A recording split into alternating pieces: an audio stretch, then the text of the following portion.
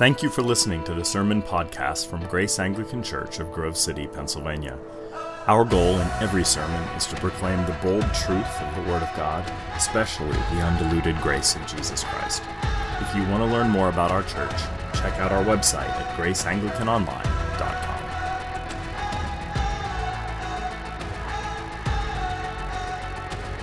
One man come in the name of love. One man come. I want to think with you about being chosen. I remember the first time I felt deeply chosen by someone, and it was my senior year in high school. You may not believe this, but I wasn't extremely popular. I wasn't part of the unclean caste, but I wasn't part of the upper echelons. But some people from the upper echelon needed me to do them a favor. They were making a float. It was for some senior project, I don't know. And it was a float of the movie Aladdin, and I was supposed to make the head of the blue genie. So I took cage wire and then put paper mache over it and then painted it blue and drew a face on it.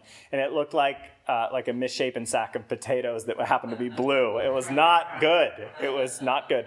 But it doesn't matter. The point is that what affected me wasn't the project, but the people that asked me to participate in it. What was so affecting was these Brahmins, right? These people from a very different strata said, "We want you. We choose you." And what happened actually is I got a whole lot of friends. I became their friend, and they became my friends, and we're still friends to this day because they, for whatever reason, chose me. And that really helped me to know that I didn't have to be alone, and I could be loved, and I could be cared for by other people. It was very freeing. And I want to think with you about chosenness and how it related to the first 12 disciples and how it relates to you in this very second. And so let's consider the gospel lesson from Matthew chapter 9. By this point in Jesus' life, he was still very, very popular. He was not terribly controversial. And there were throngs of people, legions of people, that were attracted to him and interested in him and obsessed with him. And they wanted to give ear to what he said, and they wanted to see amazing things. And so he takes this whole group, and then he says, "I want some of you to be part of my inner circle." And so he selects these 12 students to be his disciples. And we too, though, are called disciples as well. But we'll get to us in a little bit. But I want to talk about Jesus as he chooses these 12 disciples and what ramifications that might have for us. So let me speak about the pursuer, the number, and the misfits. Something about the pursuer. This is verse 10. "And he called to him his 12 disciples." He called to himself his 12 disciples. Here's what's remarkable about that. Jesus didn't take applications. He didn't make people fill out a lot of paperwork. That sounds ridiculous, but that is what happened for every rabbi in Jesus' day and before Jesus' day. So Rabbi Shammai, Rabbi Hillel, Rabbi Bar Kokhba, they all had little ashrams, and students would essentially apply. And how they would apply is that they would show themselves to be devout and learned. So they had the Torah memorized, they memorized some of the ancient writings of the fathers and mothers, and they brought that knowledge to the rabbi and presented themselves. And if they were deemed acceptable through hard work and through being learned, they would be brought into the rabbinic ashram, right? They would be brought into the school. And then, after 25 years of studying with that rabbi, they might be considered part of the rabbi's inner circle and maybe an inheritor of the great teaching, and therefore could further the cause of that rabbi. So it took your whole life to be a student of the rabbi, and to be in the inner circle. You might not have ever made it. But what Jesus is doing is completely turning that practice on its head.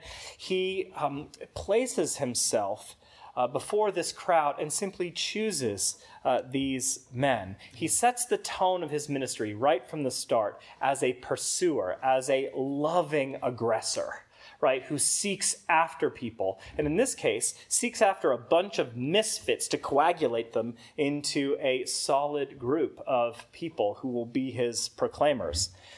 And what I love about this is that it dovetails beautifully with what Paul says in Romans 3, the darkest chapter of the Bible, in which St. Paul writes, "No one seeks for God." Now, that's a very heavy thing to say or to write, but he did write it, and he did mean it. And that means that innately, we like to hide from the light. We like to run away from things that would expose who we really are, at least some of the troubled aspects of who we are. And so we shy away from God, and we wear little masks, and we, no offense, and we and we duck and cover, right?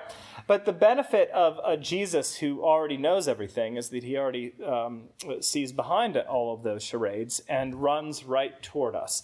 We don't seek for God initially, but he seeks for us. He runs after people that are hiding away in the dark. And that's why he says later on in the Gospels, you did not choose me, but I chose you. This is why God is often likened by ancient authors as, to a hound, right? The hound of heaven. It's a hunting metaphor. That God comes hounding after you before the thought ever dawns, the epiphany ever breaks through that you should ever consider things ultimate. No, it was God. It was God. God was the one who sought after you. God was the one who tapped you on the shoulder. God was the one who grabbed you by the shoulders. God was the one who began this project. That's why he seeks after lost sheep, lost coins, lost sons. But it begins with God. Always the pursuer, the aggressive grace agent is God. And this is why Augustine wrote in his book, The Retractions, he wrote this. In Latin, I forget what the Latin is, but it's lovely and poetic. But in English, it's still pretty good. And the English is, in loving me, you made me lovely. Now notice that. He didn't say, I was lovely, so you loved me. No. It's in loving me, you made me lovely. But you were the one who took the step. I didn't take the step, you took the step. And that evoked love from me. And so that's something about the pursuer. And he called to himself the 12 disciples. Something about the number now. 12 disciples. Now, why does that matter? Well, if you know your Jewish history, it matters a lot because God takes the Hebrew people, right, and based on the 12 sons of Jacob, breaks them up into 12 little conglomerations, right, 12 little groups, 12 tribes, and then governs those tribes individually. But Jesus is very deliberate about the number of his disciples. He didn't choose 73. He didn't choose 144. He chose 12 to be apostles, disciples, his inner circle. What is he doing? He is sending a signal. Jesus does this all the time, by the way. He sends little signals so that those who have ears to hear and eyes to see pick up the data and begin to understand. By choosing 12 disciples, he's essentially saying, I'm making a new Israel. I'm making a new nation. I'm making a new empire. Now, that's what God does with Jacob, right? So God is the one who selects the 12 tribes. Now it's Jesus who centers himself around these buttressing men who come around him, huddle around him, and he is saying to the world, I'm creating a new empire. Now Israel is not constituted by people who say psalms, say prayers, go to temple, make their pilgrimages. No. True Israel are those who identify Israel's Messiah. Right? So he's completely reconstructing the whole notion of what Israel looks like and what the new empire of God looks like, what the kingdom of God looks like. And so Jesus is sending a signal here by putting himself in the place of Yahweh over the tribes. He is saying, he's giving you a signal about how he understands his own identity. Remember, when Jesus goes to demonstrate who he is, he's not a battering ram most of the time. He is sometimes, but most of the time, he is a poet of seductive sonnets. He is sending you signals to seduce you into acknowledging who he really is, right? This is one of those signals. He over the 12 tribes, or he over the 12 disciples, creating a new nation. Okay, that's the pursuer, that's the number, and now the misfits. What a group. Oh my gosh. I don't know. I mean, I think it's absolutely bizarre. I think it's wrong. I think it's pathological, but he's Jesus and I'm not, so I'm glad he made the call. But if I'm to create a team to accomplish a project, right, I want people who are on the same page as me and who I like. I want to be able to go on a road trip with these people and not have a problem. I don't want somebody who's a psycho. I don't want somebody who's emotionally immature. I want somebody who has a tattoo but not a face tattoo. I can't handle people who are terribly competitive. I don't want people who whine. I want everybody on the same page, same goals, nice people who rest well, sleep when I sleep, wake when I wake, and drink the same coffee I drink. What does Jesus do? WWJD. Not what I would do. These are his people. I mean, he made the choice.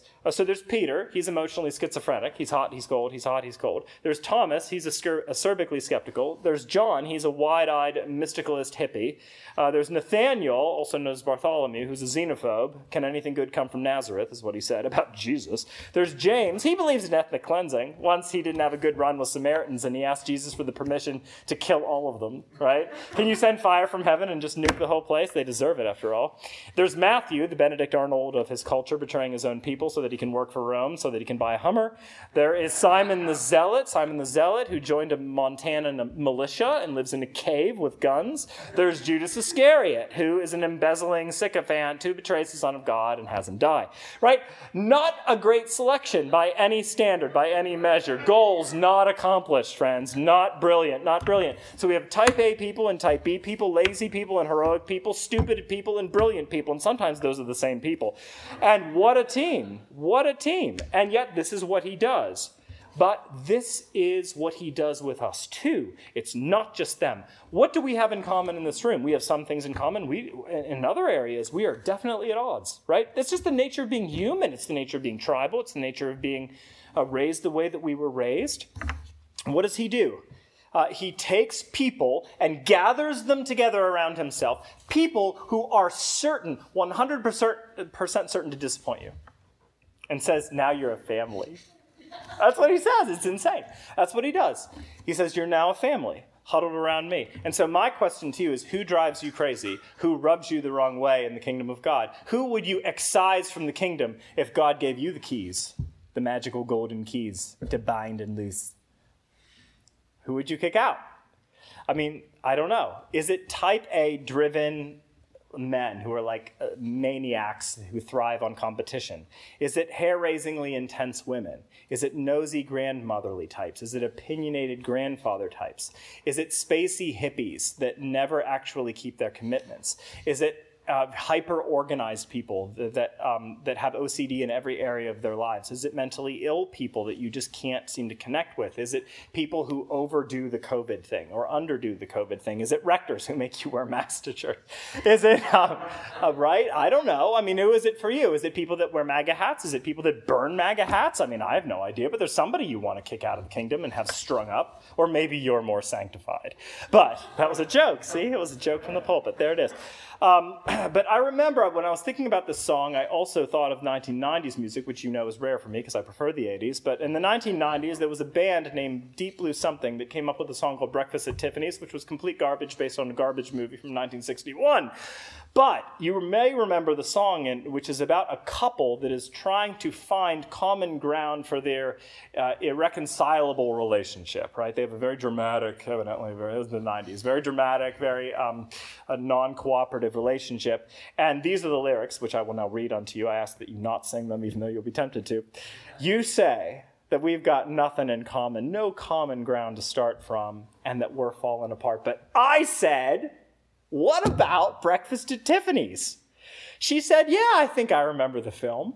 And I said, as I recall, I think we both kind of liked it. And I said, well, that's one thing we've got. I want you to think about how stupid that is, just for a second. So we've got nothing. It's like headed toward divorce, right? It's all bad. And I hate you and you hate me, but we liked a movie. We liked a movie, so that's our common ground, right? Now, I don't think the song was meant to be ironic. I think it was just stupid. But the point is that we need a lot more than that. Like, if we're going to stick together, because we're all disparate, and the more we get to know each other, those differences will magnify. Now, one of the things that's really in right now that's driving me crazy is a bunch of people, out of their own reactivity and sort of self-atonement, they keep saying, diversity is our strength. I have no idea what they mean, by the way. No idea what they mean. Everybody has a different conception of diversity. And I believe in diversity, but I believe that everybody has to be their own thing, but we also have to be united on some things, right? Like, especially one big thing. So I'm big on diversity. The book of Acts is big on diversity. But we need a common golden thread that binds us all together, or else we're just doing our own pathological things by ourselves and not cohering at all. What's the golden thread? What is the thing? Well, thank God it's not Breakfast at Tiffany's. What binds us together is certainly not our hobbies, our given interests, our skin tones, our politics. Who cares about any of that? What binds us together is an always loving, ever living Jesus Christ who gives his neck and body for notoriously complex sinners and rises again for their free, liberating justification. That is what neutralizes our hostility. That is what brings us back to God. That is what brings us back to each other. Nothing else works. You can try all sorts of new laws and new mores and new sort of slogans on Facebook, and you can what's the word? Virtue signal all you want about where you are and where you stand and how that makes you legitimate. It's ridiculous. It's garbage. The only thing that connects us is mercy. That's it. Nothing else. And so we can play a lot of games until we discover that that's the only truth.